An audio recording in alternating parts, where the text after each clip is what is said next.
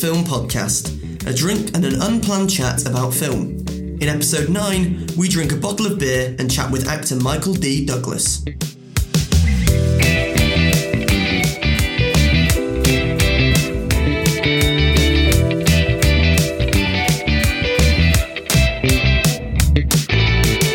Cheers. Cheers. Two things today. It's St. David's Day. Yes. Dies Dewi Hapis, CC. We're having a Cronenberg. Yep. 1664. Mm-hmm. And it's your birthday tomorrow. It is, yeah. It's also National Beer Day somewhere. Today? Yeah, I think maybe in Amsterdam, or it might have been yesterday. Anyway. There's a lot going on this week. A lot going on. What are you doing for your birthday? Chippy tea. Mm-hmm. What's your order? Well, it differs, you see. Sometimes I like a sausage. You know that about me. Yeah. But usually it's a fish. Battered cod. Cod. Yeah. That's usually it. Battered sausage I wouldn't have with my fish and chips. But I'd maybe have it like just as a one-off. Like, I fancy a battered sausage. Do you know what I don't like though? The halloumi. Fried halloumi. Yeah, it's a bit soggy. It's not crispy, is it? No. And you don't go for salt, you don't go for a curry sauce or... Oh, sometimes I'll have a curry sauce, yeah. I do like ketchup, but curry sauce as well, sometimes. When I came to yours, we had massive spring rolls from the city. Yeah, you're missing out living in Melton Mowbray because, yeah, they do them there. They're crispy as you like. And they also do Chinese curry sauce. See, people say this. What's the difference? Made in China. Right. I think. Well, you've had a curry from the Chinese. Yeah. Have I? Maybe not. I think I've had curry sauce. I don't know the difference between chip shop curry sauce and Chinese chip shop curry sauce. I can't tell you the difference, but there is a difference. But there is a difference. Yeah. That's what I need. What we need is a guest on who works at a chip shop, owns a chip shop. That'd be quite boring. I know someone who used to work in a chip shop. He knew everything. He came to a New Year's party one year and he was just telling everyone about the chipper and how it works. Oh, yeah. And he's called Harvey. He's a good lad. But it's vital that particular chip shop has a Chinese curry sauce. Of course, yeah. Because otherwise we'd have no idea. No. I could ring up mine, but that seems a lot. Yeah. What's the difference? Tell me the difference. Yeah. Well, they'll tell me what I told you. One's Chinese and one's not. Yeah, made in China. Yeah. Phone down. Yeah. So yeah, we've got Cronenberg. Classic lager. Thanks for supplying it. Glass bottle, usually in tin. So it sounds like it's a problem. No, it's not a problem. Sophisticated, because Cronenberg. What did we have last time? Caramel latte? We did. And the best caramel latte you've ever had. Yeah, absolutely. Is this the best beer you've ever had? Best Cronenberg I've ever had, because it's in a glass bottle. I've started this year, you know I love a list. Oh, Jesus. Yeah. I've started listing... Beers. I want to have a list of my top 10 favourite beers of the year. Now, that doesn't just mean the beer itself. Like a Cronenberg, I've had many a Cronenberg. I wouldn't just put it on as a Cronenberg. But it's the whole thing. It's the experience. The so ambience. It's drinking the Cronenberg with you, recording a podcast, would probably make it on the list. Wow. What else have you got on that list? I can tell you, if you actually do want to know. I do. That's why I asked you. Great. I was just checking you weren't, like, keeping me sweet. No. So, I've got so many lists, Gareth. I know you have. So I'm just trying to find... The notes on your phone must be an absolute nightmare. It is. I tried to put them in folders, but then I couldn't stay on top of it. Yeah. We should have a list folder, surely. Yeah, but then they'd all be in there. Oh, yeah, that's true. They're pretty much all... Oh, here we go. Beers of 2023. So, at the minute, third. I've only got 3 on there. I don't put every beer on there. It's just the ones that are significant. And we're only in March the 1st. Third is New Year's Day. Estrella at midnight. Nice. With friends. That's lovely. Lovely. Second, I went to an Elton John night on Saturday. Yeah. And had a Bones lager. We were outside. Yeah. First beer garden beer, and it was cold. It was bloody freezing. But surrounded by mates, it was a good beer. And then number 1 at the minute is our post-cinema beer. When me, you, and Half Pint Louise, and we had a Madry. So with friends again. So with friends again. Yeah. Yeah. I think if one got on there of like me on my own, it would be a little bit sad. Well, it if depends. that got on, like, say, number one beer of the year, but it might just hit the spot. You could be on a beach, sun's setting, your friends are all surfing in the waves. And I'm sat on my own. Yeah. Could be. That's the dream, isn't it? Yeah. So although at the minute this is going in fourth, which is bottom, it's not that it's bad, it's just that, it's a Kronenberg, which is a beer I've had a lot of times, but it's going on, yeah. It's significant. So a Kronenberg, I'm in 2 of these. You are, yeah. I don't know what that says about my drinking habits.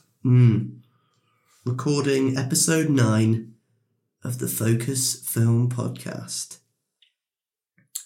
There we go. Beautiful. There we go. So yeah, I sound a bit husky. I've been away. It's been a busy month, and while I was away, I got a sore throat. I'm gonna sip my soul. And chest is on its arse. Obliterated. Yeah, but I've been in the desert. You've been in Vegas. Las Vegas, baby. Which, whenever you go on these trips with work, yeah, you watch a bunch of films. I think this is the second one we've done after you've been on a work trip and you've watched a bunch of films on the plane. Interestingly, I've got a list. Have you? On Letterboxd. Do you know I've been making a list as well? Of course you fucking have. So I've got a list of, I tag on Letterboxd in-flight movies.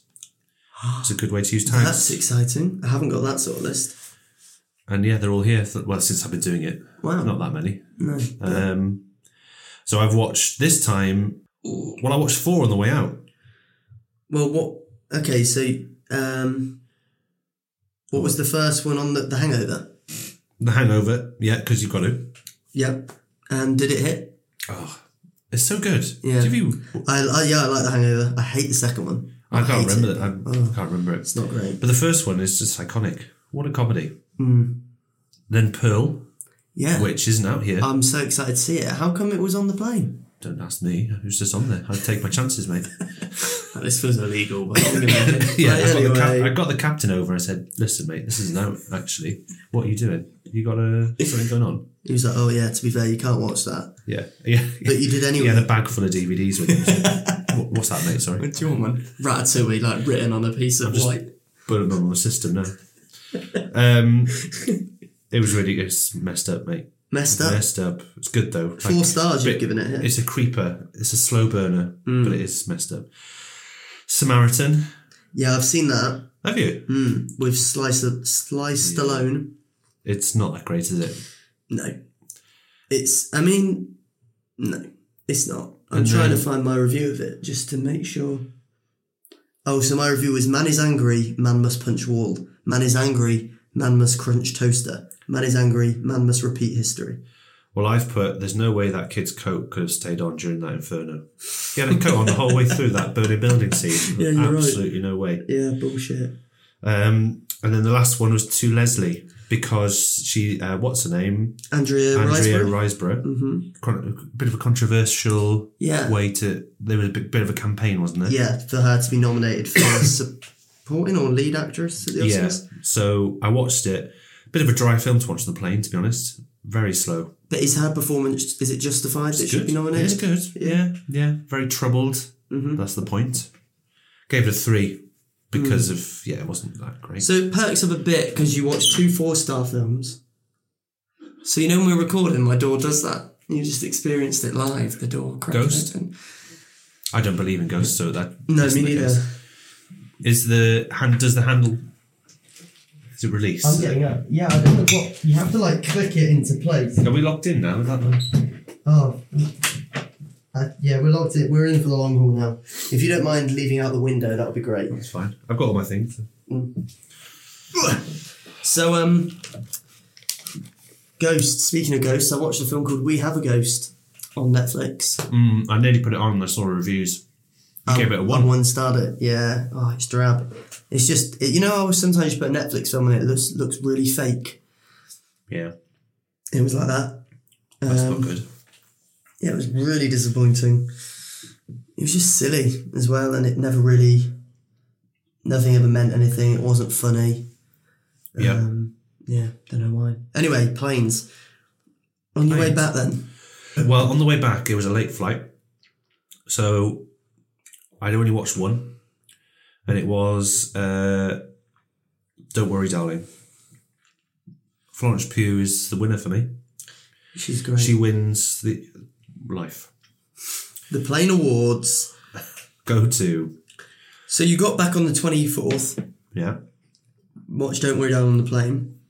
And then here on the 25th, there are not one, not two, not three, not four, but 5 films logged. The night. And they are wildly different. Yeah. Every single one completely different than the last.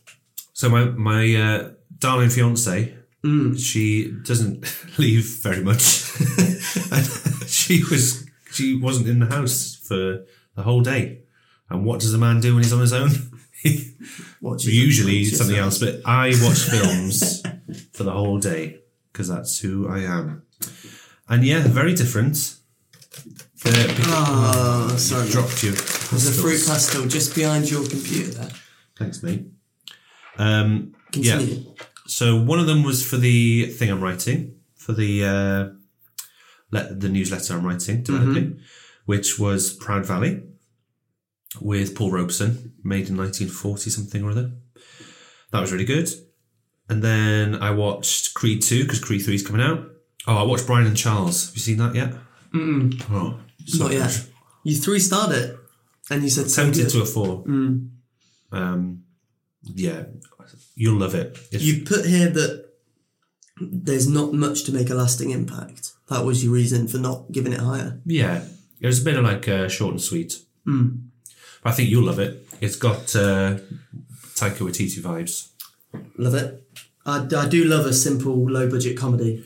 But Charles's voice is what makes it, because it's very robotic, but he's saying very British, dry things. Right, okay.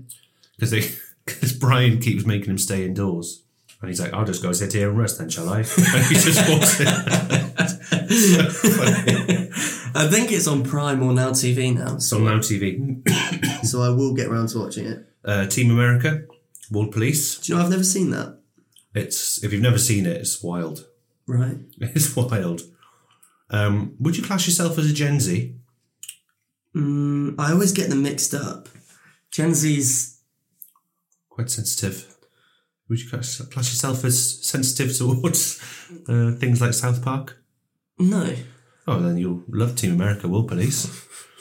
There's all sorts in there to keep you entertained. I'm sort of the in-between. What are you? I'm millennial. Millennial, because I'm not. Because I'm 99. It's old. So it doesn't count as anything. No. So I'm just kind of in the middle. And anyway, that's fine. And then The Independent, which is new on John Cena, right? John Cena. Love John Cena. But it's not that great a film. Forgettable. But it's tried its best. Is John Cena any good? He's not in it that much. Oh, he's sort of the good guy. The good guy, sort of third. In America, there's 2 political parties, and he's the independent third person. And there's something amiss. Okay. And that's all I'll say. It's all right. And it's got Brian Cox in it, Annie Marsh. They all play the part. But I gave it 2. But then I had just watched 4 other films. That's true. You might have been a little bit and a massive Chinese takeaway. The best kind of takeaway, in my most humble opinion. So I have spurts of thinking I wouldn't watch many films this month, but I made up for it with the 4 on the plane and the 5 on the way home. And I think I got to about 18, 19 films this month.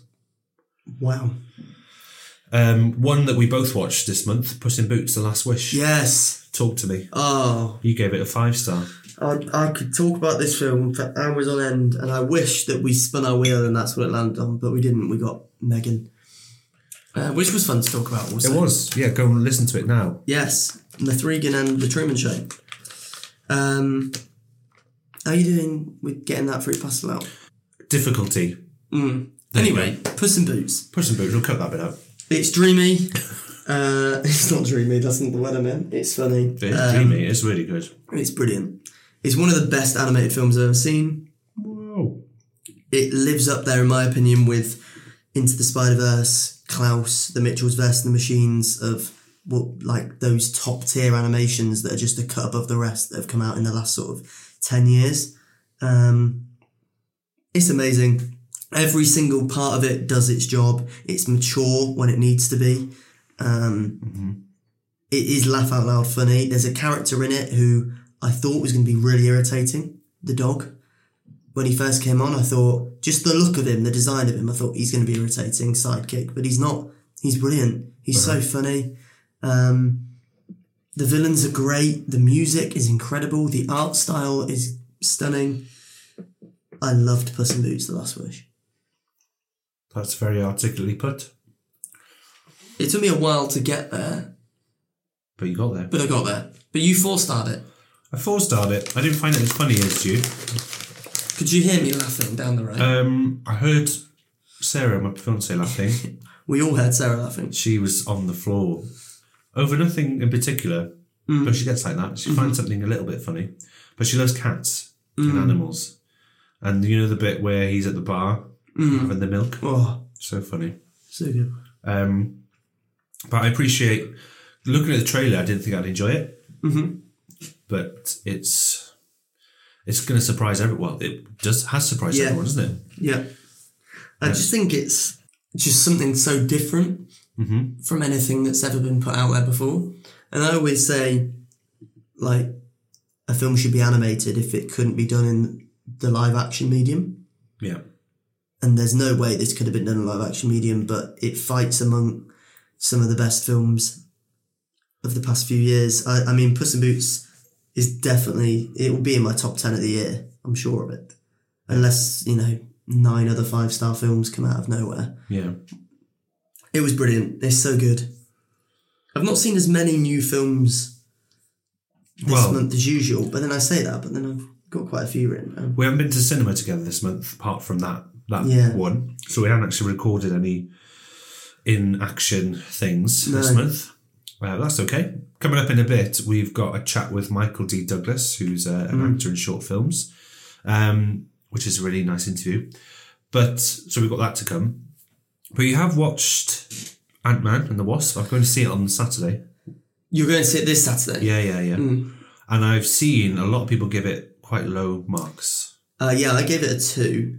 And there's more talk than ever about Marvel fatigue.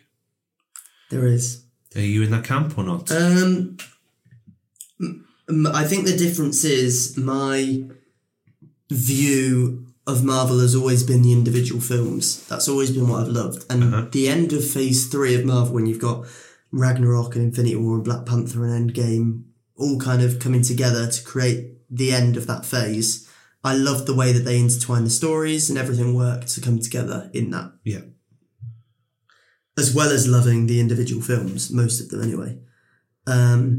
Now, I feel like there's a lot more of the Marvel films that I'm coming out, like any other film that I'm coming out going, to, which I wasn't doing at the end of Phase 3. That being said, there are films in every phase of Marvel, in my opinion, that aren't great, and there are films in every phase that are great. In Phase 4 even, people are slating the whole of Phase 4. I thought Multiverse of Madness was brilliant. I thought Wakanda Forever was great. I thought Shang-Chi was great. Eternals has grown on me massively. Spider-Man No Way Home was brilliant. I think it's... I didn't love Thor Love and Thunder. I really didn't love Ant-Man and the Wasp Quantumania. I didn't love Black Widow. So I think there's some that I've really enjoyed, some that I haven't. With Ant-Man specifically, it is my 3rd least favourite Marvel film. Really? It's just... Ant-Man is so... As a concept, as a character, is stupid. As a character. And that was always the point. But also, he's fun. Paul Rudd is fun as Ant-Man. The Ant-Man films are good fun. This isn't fun. It's just really quite serious and bland. And they go, obviously, as the title suggests, they spend a lot of time in the quantum realm. And we don't know much about the quantum realm yet, apart from the fact it's massive and vast and dense.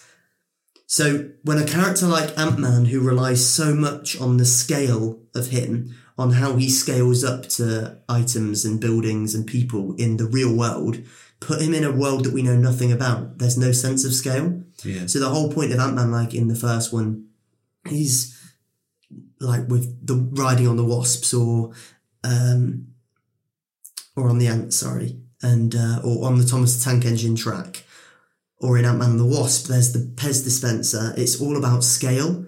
And even in Endgame and Infinity War, there's bits, not Infinity War, it's not in that one, but in Endgame and Civil War, there's that sense of scale. Whereas in this, there's no sense of scale whatsoever. So Ant-Man as a character just fundamentally doesn't work in the film.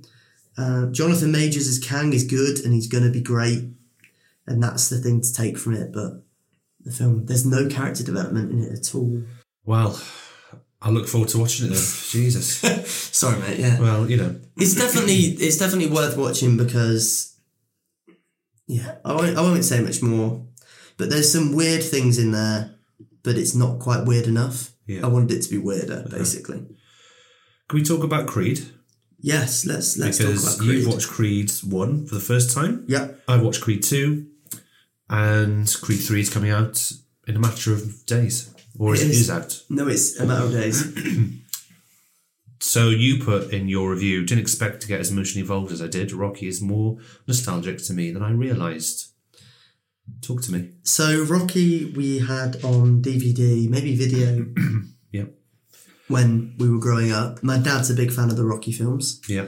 And I remember him showing us Rocky, me and my brother. And I remember us repeatedly watching Rocky and enjoying it very much. And when there was certain bits in the first Creed that are callbacks in that legacy film style to things that happen in Rocky, I got a little bit tingly. Got a little bit of the feels, like at the very end when they're climbing the steps in the first Creed. I was a bit like, oof.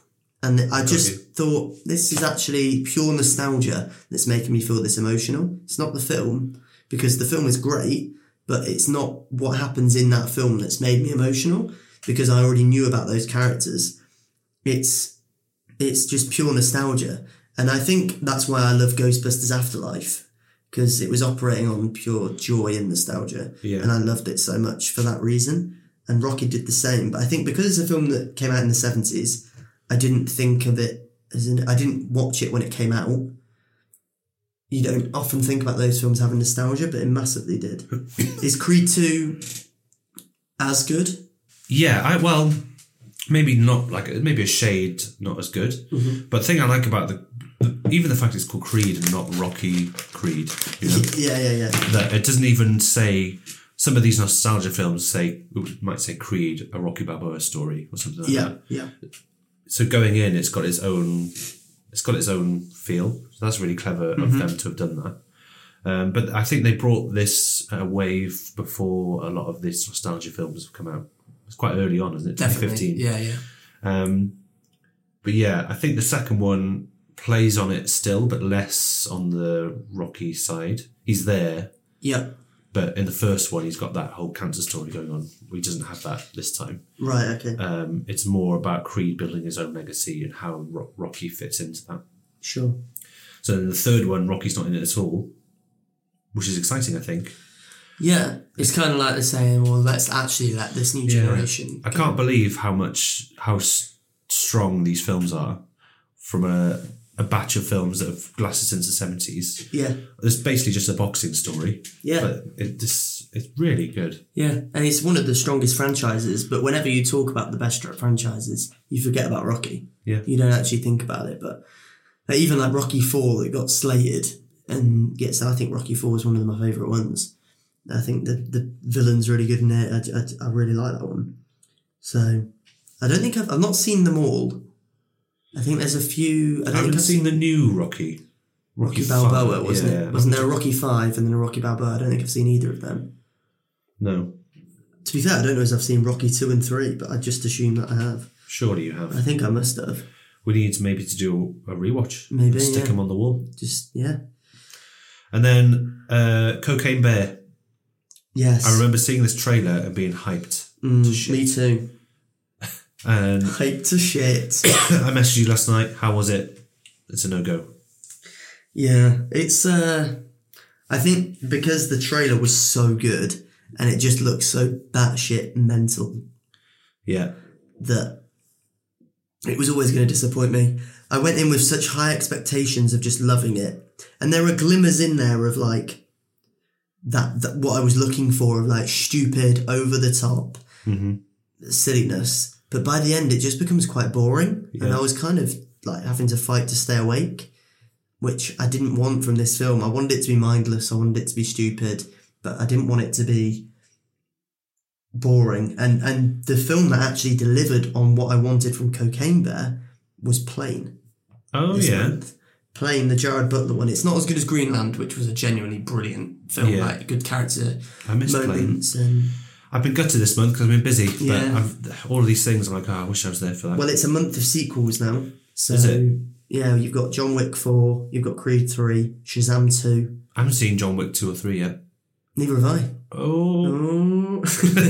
I plan on. So, what are your top 3 from this month, in no particular order, that you've seen? I mean, I can give you it. I mean, do we count The Whale, which I haven't seen this month, but came out this month? Or do you want a top 3 of everything, or just that's come out this month? What do you want from me? You're so anal about lists. There has to be rules. Gareth, what are the rules, Gareth? Right. Do you want my top 3 that have come out? That you've watched this month. That I've watched this month. Sake. Okay. And then chuck The Whale in there. Fine. Can they be short films? No. Okay. So, in no particular order. Yeah. Puss in Boots: The Last Wish. Yeah. The Man Who Shot Liberty Valance. Yeah. A Western from 1962. Oof. John Wayne. Absolutely fantastic. Wayne. And then, just having a look. Then maybe my third one, maybe Creed. Maybe, but I did also watch Chicago. That was great. You've not seen it before? No, really loved that. Oh, wow. That was the first musical I'd seen. Wow. Your 3 are? My 3 are Puss in Boots: The Last Wish, The Man Who Shot Liberty Valance, and Creed. Okay. What about you? My 3 are, in no particular order, Puss in Boots. Then we'll go Pearl. And finally, for the last place... I'm on the edge of my seat. I know. I'd probably go Creed 2. So if we were to pick one then to put on the table of... Oh, hello, on the wall. I guess there's only one because we picked one of the same one for both our lists, which is Puss in Boots: The Last Wish. Yeah. So should we put it on the list? Yeah, let's put it on the wall. That's exciting. Look at that. Look at you being spontaneous. Well, you know, I just like to bring things. We didn't record anything, so... Right, and now we're here together, I can show you the... Hello. We can see it. So... We're going top half or bottom half? Top half, Top surely. half. So I'll list off the top half, shall on. we? In first place is The Truman Show, followed by The Dark Knight, Top Gun Maverick, Dune, The Muppets Christmas Carol, White Noise, The Banshees of Inisherin, Social Network, and maybe we'll stop at The Gladiator. Would you say it's higher or lower than The Gladiator? Higher.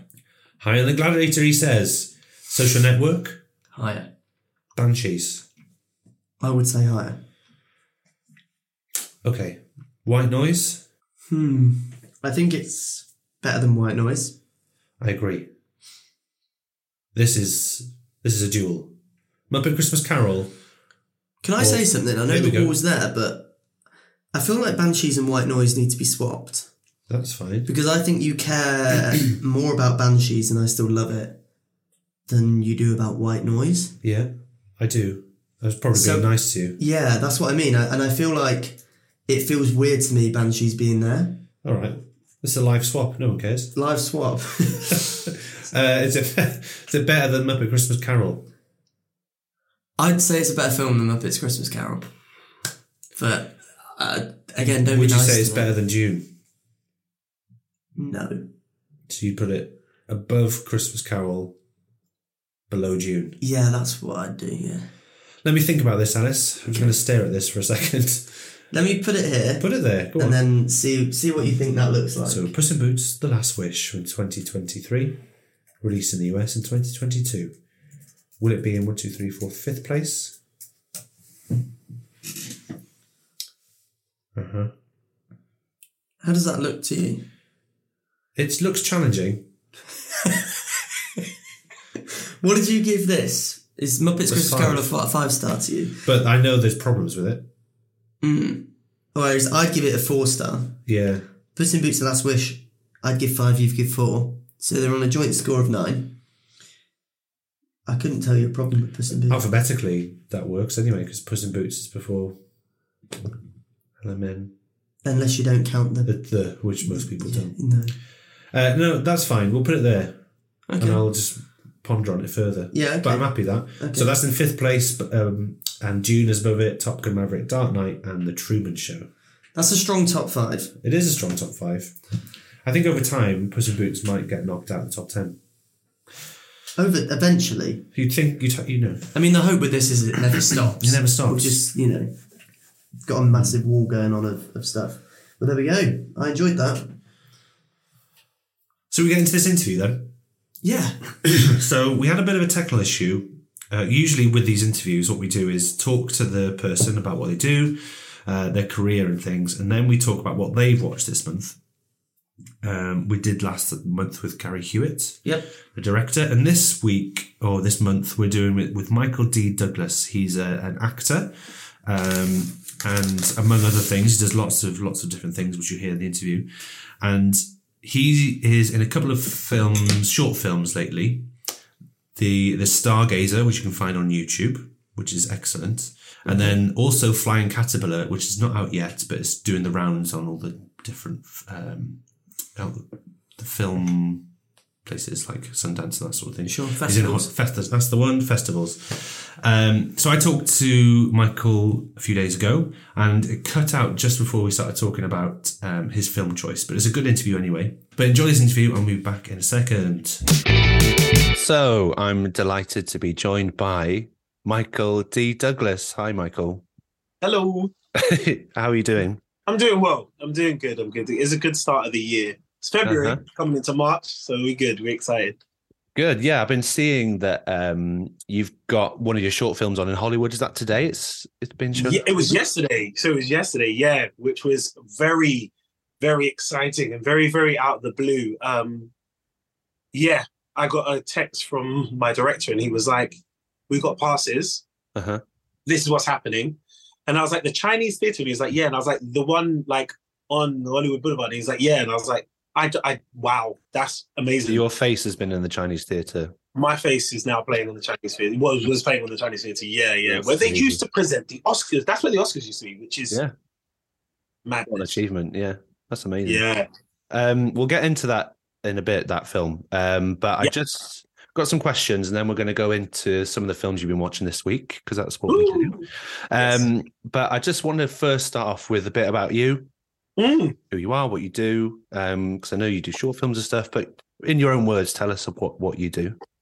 Hello. Well, okay, so I'm a full-time actor. I've full-time acting since 2017.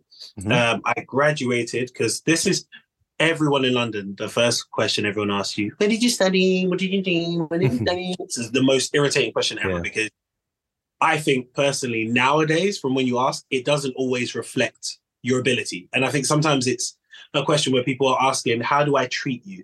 Oh, you're RADA. Oh, okay. Yeah. Oh, you're this. Oh, okay. So I went to De Montfort University, and I was at the base in Melton Mowbray and Brooks Milton College, where I did performing arts with the wonderful Gareth. Me. Yes, and I left there, and at that age. Obviously, I went to uni at 19, so I skipped a year. They went 19, and you come out, and it was 2012, so it's like 22-ish, and you come out like fresh-eyed and bushy-tailed and think you can do anything. And I was determined to live that actor life, and I was a bartender, and I was bartending and doing extra work. And the reason why I mention that is because I think basically to say that when it comes to acting, there isn't one set way. There's certain things you can do, but there isn't one set way. I was told multiple times while I was doing extra work that you wouldn't be taken seriously as an actor if you do extra work. So I had a plan of doing it for 2 years. 2 years of extra work. What I then got from extra work, I really was quite kind of taken back by people saying that you shouldn't do it. Because for me, it was work experience on set. I was next to Idris Elba while he was working. He was talking to the director, figuring out what he was going to do in the scenes. Jude Law, Jimon Honso, Samuel Jackson. These are like short films where I'm just crowd. I'm nobody. I'm crowd. But because I'm crowd, I'm next to the star, and I'm in the star of the scene, and I can see how they work. That's what I want to be. So I learned that. I learned the set. the set is the most confusing place in the world. There's so many people, so many things, so many different departments, so many things. So I learned that. I learned what the ADs do, what the producers do, everything. So then, as that happened, I slowly then started to get more work myself. And this was just by networking and being out there. And I put myself in short films and put myself in music videos and things. And then I got on the radar of agencies, and then I got my agent, and then I built my show reel, and then kind of went into things. And I guess it started short. It's always been short movies. I've always done short films. And then music videos, and then commercials I got more of. And then it ended up being more short films to feature films, which has been really exciting because in the last 2 years, I've been more prominent. I've had 5 films in film festivals. And I've been able to pick up awards for 3 of those films, I believe. All of them got awards, but only 3 of them I got like best actor or whatever. So that's amazing. It's crazy. It's crazy because it's a new territory for me. I'm humbled by it. But I'm also kind of like, I guess my anxiety kind of flares up and it's like, okay, so what's the next step? And it's like, maybe just enjoy this step. Maybe just enjoy the step, you know? Yeah, it's hard to though, isn't it? When you're always looking forward.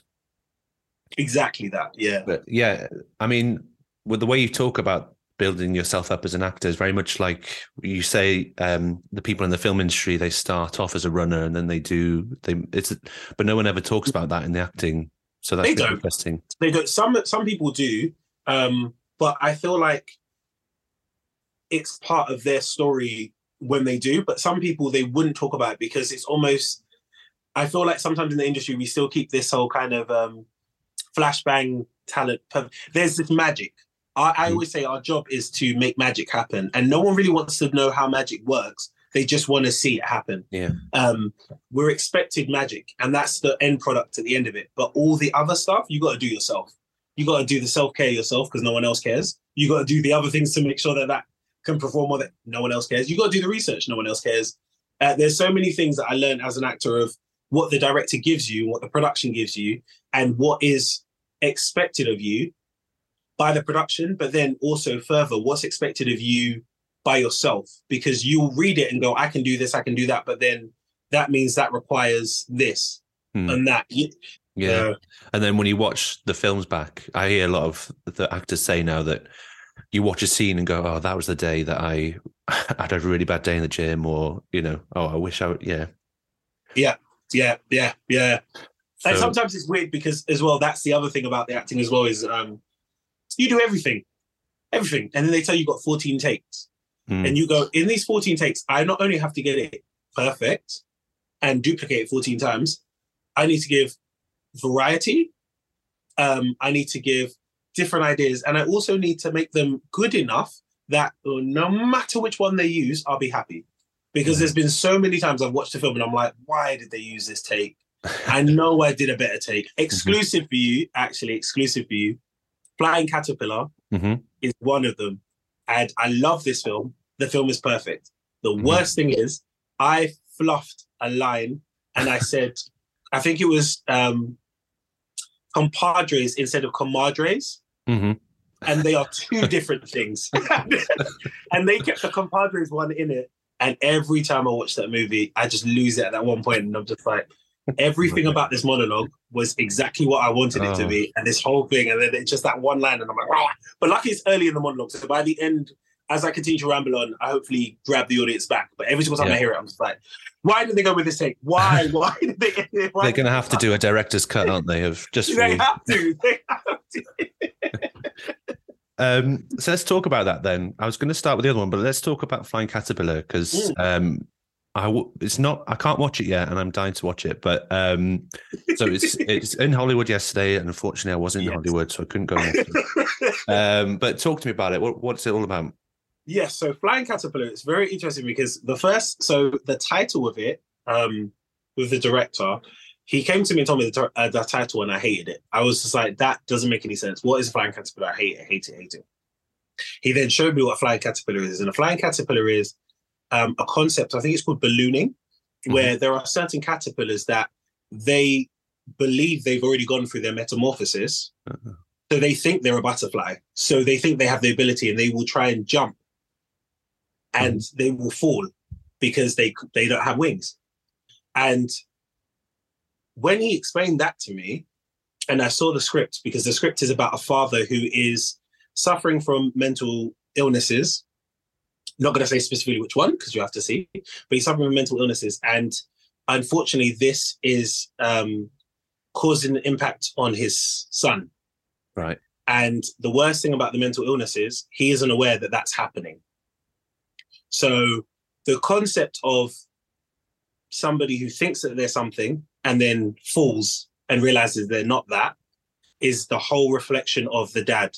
He thinks in his head that he is a father and everything's going well, but he has no idea that he's actually not a butterfly. He is a caterpillar and he doesn't have the skills yet. And he hasn't gone through the metamorphosis yet to have the skills. So he's trying to do something before the metamorphosis. And that's basically the film. This father is trying to father before actually addressing what's going on and actually doing the metamorphosis. That's interesting because the Stargazer, which is the other film, has similar sort of mental health themes in terms of like grief and losses, but it's different. So you talked earlier about getting yourself ready for the gym, but getting yourself ready for those kind of roles must be pretty challenging. It was funny because it was and wasn't. So what I find really interesting is I'm a big anime fan.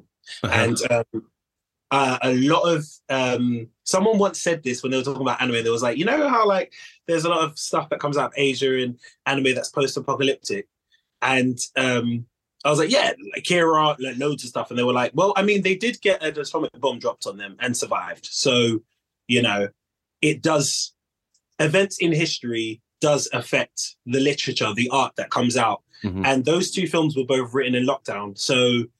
It was quite interesting where the director was going, and it was quite interesting where it was easy to sync where he was going because I was going through stuff and had stuff. So bringing that, all of the emotions were there because we were on lockdown. So like you could just say one thing in lockdown and anyone's just like close to a breakdown, but they're just like, you're telling me for another year? Like, it's just, I can't. So all of that energy was there and I just had to direct it.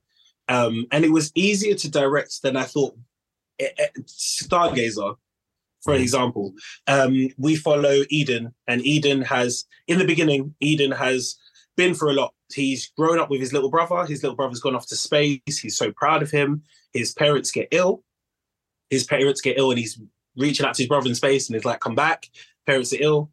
Nothing's happening. Parents are now dying. Bro, you need to come back because we need to bury them. You need to say goodbye. Nothing. Parents die. He's like, right, I don't have a brother anymore. And then, 15 years after his brother's left and that's all happened, he gets a spaceship outside his door and the woman walks off and the little kid walks off and they say, I'm your brother's wife and this is his son and he's dead. And in his will, he's asked for you to spread these ashes on this planet. And that's where the movie starts. Yeah. So that's like the prelude. And it's funny, we did a screening and I brought my sister. And I was so happy to bring my sister in. She said she got really emotional because of the sibling dynamic. And I think that's where I tried to pull the emotion more in than anything, because it was that thing of going, my character Eden is quite stoic in it because he's stuck. He's so stuck. Emotionally, he's stuck. I think of it, when I bring anything to it, I'm very much aware of who I am. So I'm a black male. So on screen, you're going to see a black male. And I know that with black males, our emotions are stuck. We've got lots of pressure of being hyper masculine, hyper strong, hyper have to show all of those things. There's no weakness. We can't show weakness anymore. That's not allowed. So having that in his character and then having this whole thing of going, this woman, I don't know you. And every single time you keep bringing up my brother, I don't know you. And I'm mourning. And I don't even know if I like him right now.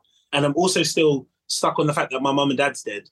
And now I'm going into space to do this for my brother, who I did love at one point more than anything. And then something that I thought happened made me hate him and erase him from my life. Then to turn out to realize that he's dead and he's been trying to get back and it's a whole thing. There's a lot going on. Like, I don't know what to do. So it was quite, I think the hardest part emotionally was I kept on doing things, and I'd usually do it whenever I've got a role like that. As soon as the camera's off, as soon as they yell cut, I'll crack a joke or do something because it was so hard. Once I'm in that space, staying in that space for a long time is hard to get out of that space. And as you can imagine, we filmed that during lockdown. So there was COVID restrictions, which was interesting. So in the film, there's a headphones that I pass to my nephew. Yeah. They changed the angle because they had to pause it and give a new headphones because we couldn't be touching the same things. I was there for the whole week in Bournemouth when we filmed it.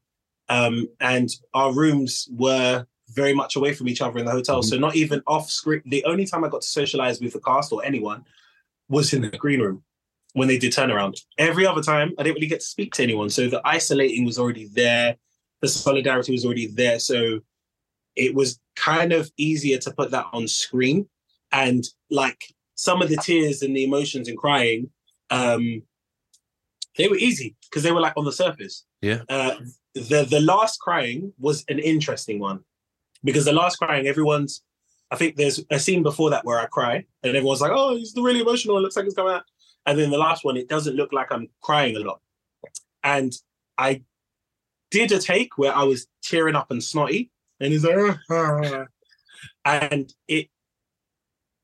I don't think, and I think the director felt the same way when they edited it. It didn't work as well as me trying to hold back the tears because more than anything, even though I want to break down, there's still that mentality up there. And it's still, these people, I'm not comfortable. I don't know these people.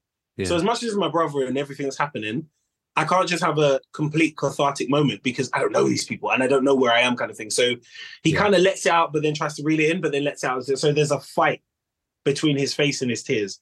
And yeah, when I watch it back, I relate more to that because I feel like that's how I would be. If I've ever been in that just short place or a breakdown, it's like, and then immediately, as soon as someone touches me, I'm like, yeah, I'm good, I'm okay. Yeah. And it's like, you're not. It goes back to what you were saying about being a black male, that sort of, it's in your head that I need to stop. Yeah. And I try to be conscious of that and bring that to the characters because as we were talking before, about the round table, I love watching Hollywood Reporter round table. I love it. It's so rich with so much of the stuff that we're talking about. And one of the things that people always end up saying is an honest performance. And I think honesty does come from, if someone sees that, it needs to be honest. An example, and it's a joke that I always use, but like I'm one of the rare people who didn't want Idris Elba to be 007. And I'll say why. It's because I was in Secret Cinema and I did Casino Royale for 6 months. In Casino Royale, there is a scene where James Bond follows a guy who's suspicious from the street that they just had a knife fight into the airport. He manages to go through the airport and into the back and stop the guy. Any ethnic person at an airport would never be able to sneak through. It just doesn't work. And as much as it sounds like a joke, but it's that honesty of if you did watch it, you'll just be like, I just don't see that. I don't think it's I can't buy it. I can't buy that he snuck through this crowded, highly secured area at an airport without one person going, hi, do you have a passport? Do you have a baggage? Blah, blah, blah. He sticks out like a sore thumb. He does. Yeah. And especially in England, he does. He's not the majority. If this was Africa or Jamaica, and that's where he was 007 of those regions in a black country, makes complete sense. Of course you could get away with it. Of course. But where you are not the majority in England, you stick out like a sore thumb. Yeah. So it's that honesty that I try and bring. So it's when someone says to me, oh, you're going to be a policeman, I'm like, right, you haven't told me my point of view. I'm a black man and I'm a policeman. What time of year is this? Is this the 60s? Has there been a lot of riots? What is the black social aspect happening right now? Because I need to bring that into my character. Yeah. So someone immediately watches that and goes, I know this guy. This guy makes sense.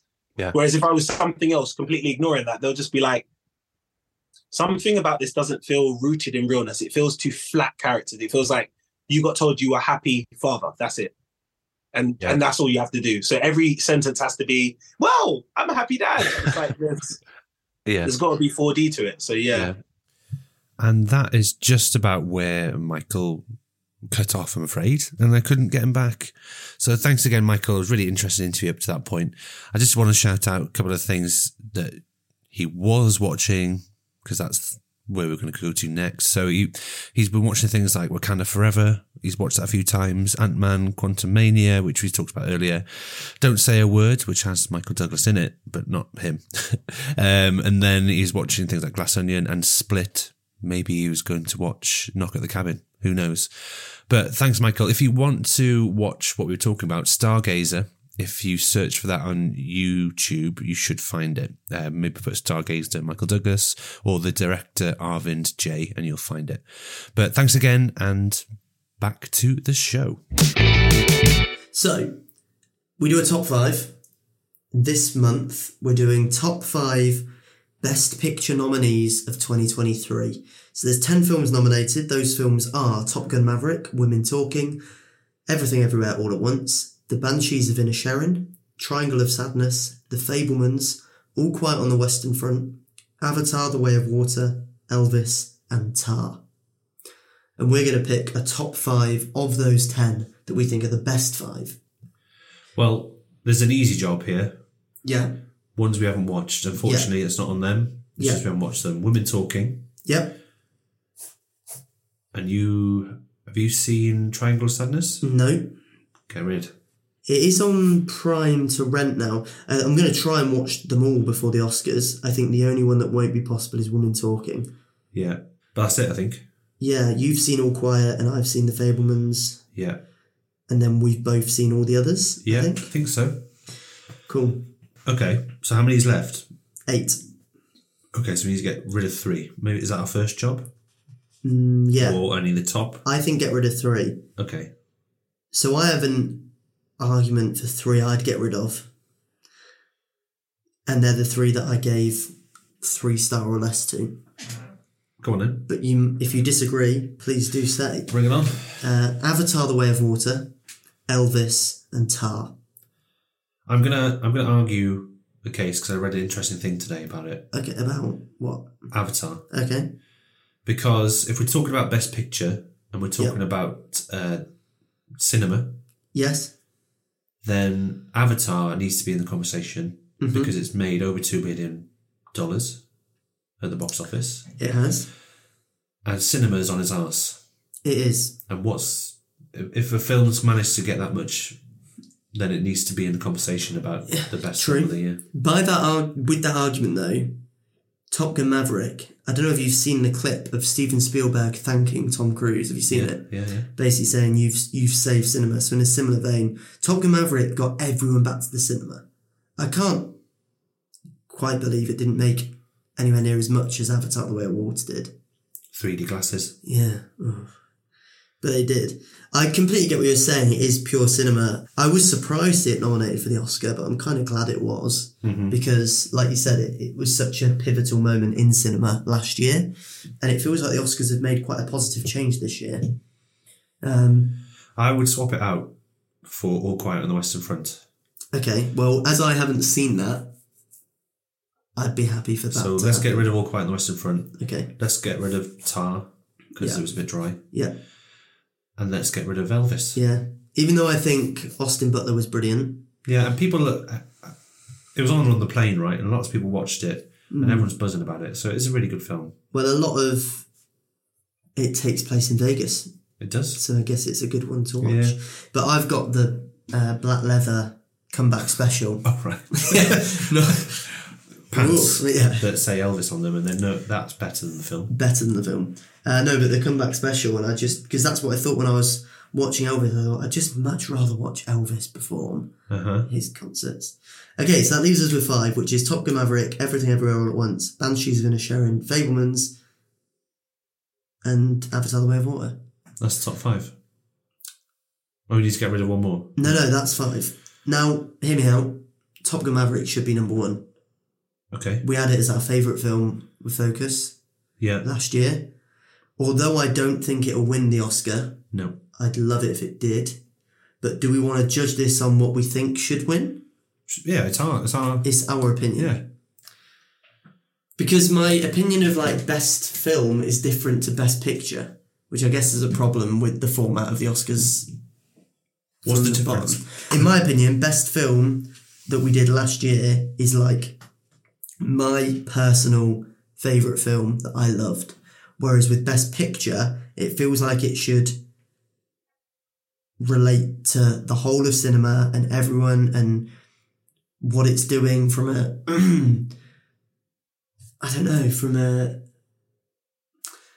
I really don't know what I mean, but like Top Gun is like changing things for cinema, whereas Banshees of Inisherin, for example, I can go, well, the performances are outstanding. The things that are getting judged that night at the Oscars, the other things, the performance, the cinematography, the sound, the costume, those things that are getting judged are better elsewhere.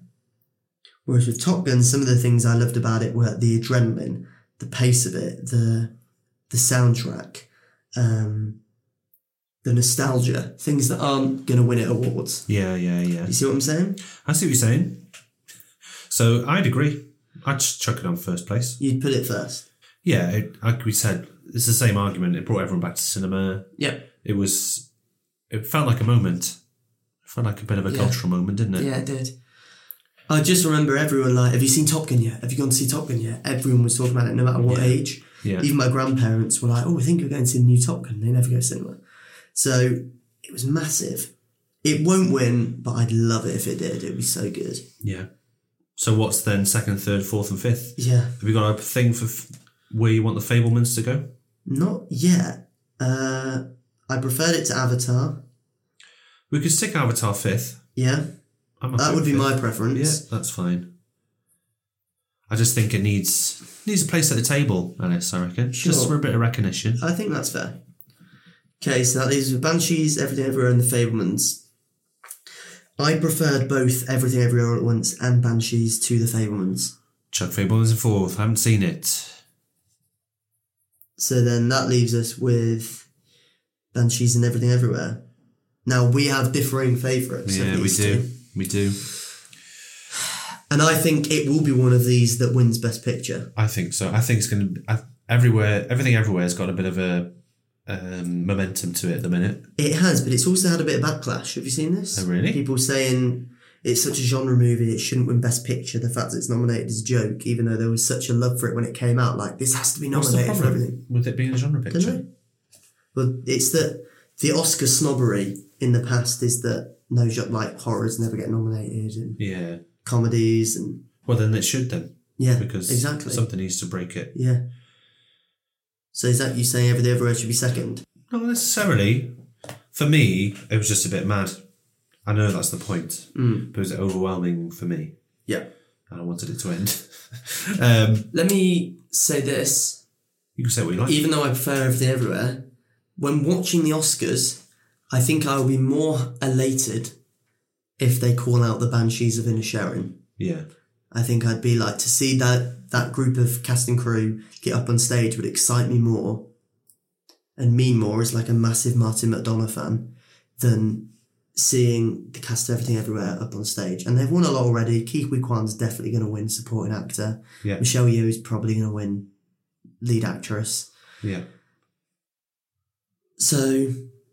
It would be nice in the history books to see Banshees of Inisherin as Best Picture, wouldn't it? Absolutely, yeah. Even though I feel like Everything Everywhere is a bit more of a had more cultural impact. Yeah. So it's a bit of a toss-up, really. But I think I've kind of convinced myself that I'd actually like to put Banshees in second, if you're happy to do that. Yeah, I love it. One of my films of the year. That was bloody easy, mate. That was. So 5th place, Avatar: The Way of Water. 4th, The Fablemans. 3rd, Everything Everywhere All at Once. 2nd, The Banshees of Inisherin. And 1st, Top Gun Maverick. Yeah. Yeah. I'm happy with that. Me too. Nice one. Me too. Congratulations, everyone. What was that? On what? Oh, on a great job on creating a top 5 for the Oscars. Everyone being me and you. We could pretend there's producers in the room. We could, yeah. Well done, guys. Really good job. Don't go. Is that you pretending to be a producer? Yeah. Sorry, that's Producers John. talk like that, right? Yeah, he's a bloody idiot. Focus film, then. Don't go. Let's talk about what's been going on at Focus Film this month. On the DVDs once, back in the day, I think it was to do with... yes, I know what you're going to say. There was a guy and he goes, "Thank you." Yeah. I don't By really purchasing this DVD, Yeah. you have helped something or other. Thank you. And then there's a Yeah. You wouldn't steal a car. Yeah. You wouldn't steal a handbag. Did you ever steal anything? No. My friend's dad once walked out of the co-op with a Nintendo Wii, drove home, and then realised, oh shit, I didn't pay for that. So I had to turn around and take it back and say, I haven't paid for this. On a drunk night out once, I stole a traffic cone, classic student behaviour. Uni lad. Got it home, I thought, what the hell am I doing with this? I've got no use for it, it's in my kitchen now, and I went and took it back. My brother's house at uni had a collection of things. You know the light up yellow and white things that are in the middle of Yeah. parties in the road? One of them. So how do you get your hands on one of them? A trolley in the bath. This is it, what are you doing with it? Yeah. What are you going to do with it? Take it back. Yeah. Luckily, I realised when I was still drunk. Wait, I didn't wake up with it. so you took it back that night? I took it, I got it in the kitchen, I was like, what the hell am I doing with this cone? Took it back. How far away was it from... Only like half a kilometre away, not that long. That's fine. But nice guy, right? Good lad. Cheers, mate. Anyway, website. Sorry, I keep digressing. Well, it's fine. We haven't actually done that much this month. It's been slow. Yeah, we've been busy, but I'm back on it, March. Are you? What's the plan in March then? Come on. March, the plan is we've got reviews coming. Yeah. Those reviews are going to be of 65, Murder Mystery 2, Oh, Scream 6, Creed yes. 3, Shazam Fury of the Gods, and Dungeons and Dragons Honor Among Thieves. That's going to be good. It's going to be great. There's also a top 5, obviously, coming. And fingers crossed, this month will bring the first ever Focus Film newsletter. Focus Film newsletter. That's Very the hope. exciting. Which will include a feature by Ollie Law about The Cat in the Hat, which I'm excited to read, let alone you guys, you should be, in a brand new feature, which you'll hear more about then. I am working on something about animated films. Yeah. As I'm such a fan of animated films. We'll have news stories in there, maybe just one or two. Yeah. And other things. It's going to be exciting. It's going to be good. You need to subscribe because it's going to be exclusive content. They'll end up on the website. But yeah, it's going to be worth a read. Yeah. So if you're interested, subscribe to Focus Film. And we haven't released the Oscar podcast yet, have we? No, but it's coming. So the Oscars are on the 12th. Yeah. So in between now and the 12th, the Oscar podcast will be out. So it's going to be a bumper focus month. Yeah, there's because loads then going on. we've got the spoiler special, the Focus Film Club. Yeah, which we're talking about Planet of the Apes, the Tim Burton Planet of the Apes, and 65. I'm so glad I picked that, you know. Yeah, it's a good choice. Are we still going to try and watch it together? If we Yeah, can? I did. It's a bit late now, but I was going to suggest doing it today. But Oh, yeah. yes, we need to. Yeah. What else? There's something else. Oh, I do these things where I catch up with a legend, where I basically I pick an actor, and then watch 5 films that I've never seen starring that actor. So last month, if you go on the website, he did Brendan Fraser. I did. This month, Keanu Reeves. Oof. I'll be watching John Wick Chapter 3, Constantine, Bill and Ted Face the Music, My Own Private Idaho, and John Wick Chapter 4 when it's out at the cinema. So that's going to be fun. How are we going to end this then? Well, I'll tell you a joke. Come on. You want a joke? I don't know if it'll work in it. I'll try my best. It's a visual joke, so it's not going to work on the podcast, but your reaction will make it fun. Okay. A giraffe walks into a bar and says, "Have you got a pub garden?" No. A bear walks into a bar and he says, "I'll have a pint of lager and a bag of pork scratchings. And the bartender says, Why the long pause? And the bear says, I was born with them. Oh, fucking hell. Mm-hmm. Tune in next week. Month. Oh, fucking hell.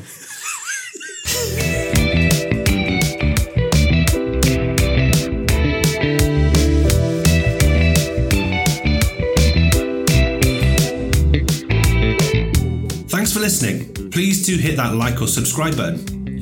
Thanks to today's guest, Michael D. Douglas. You can follow us at @FocusFilm and read new reviews on focusfilm.online.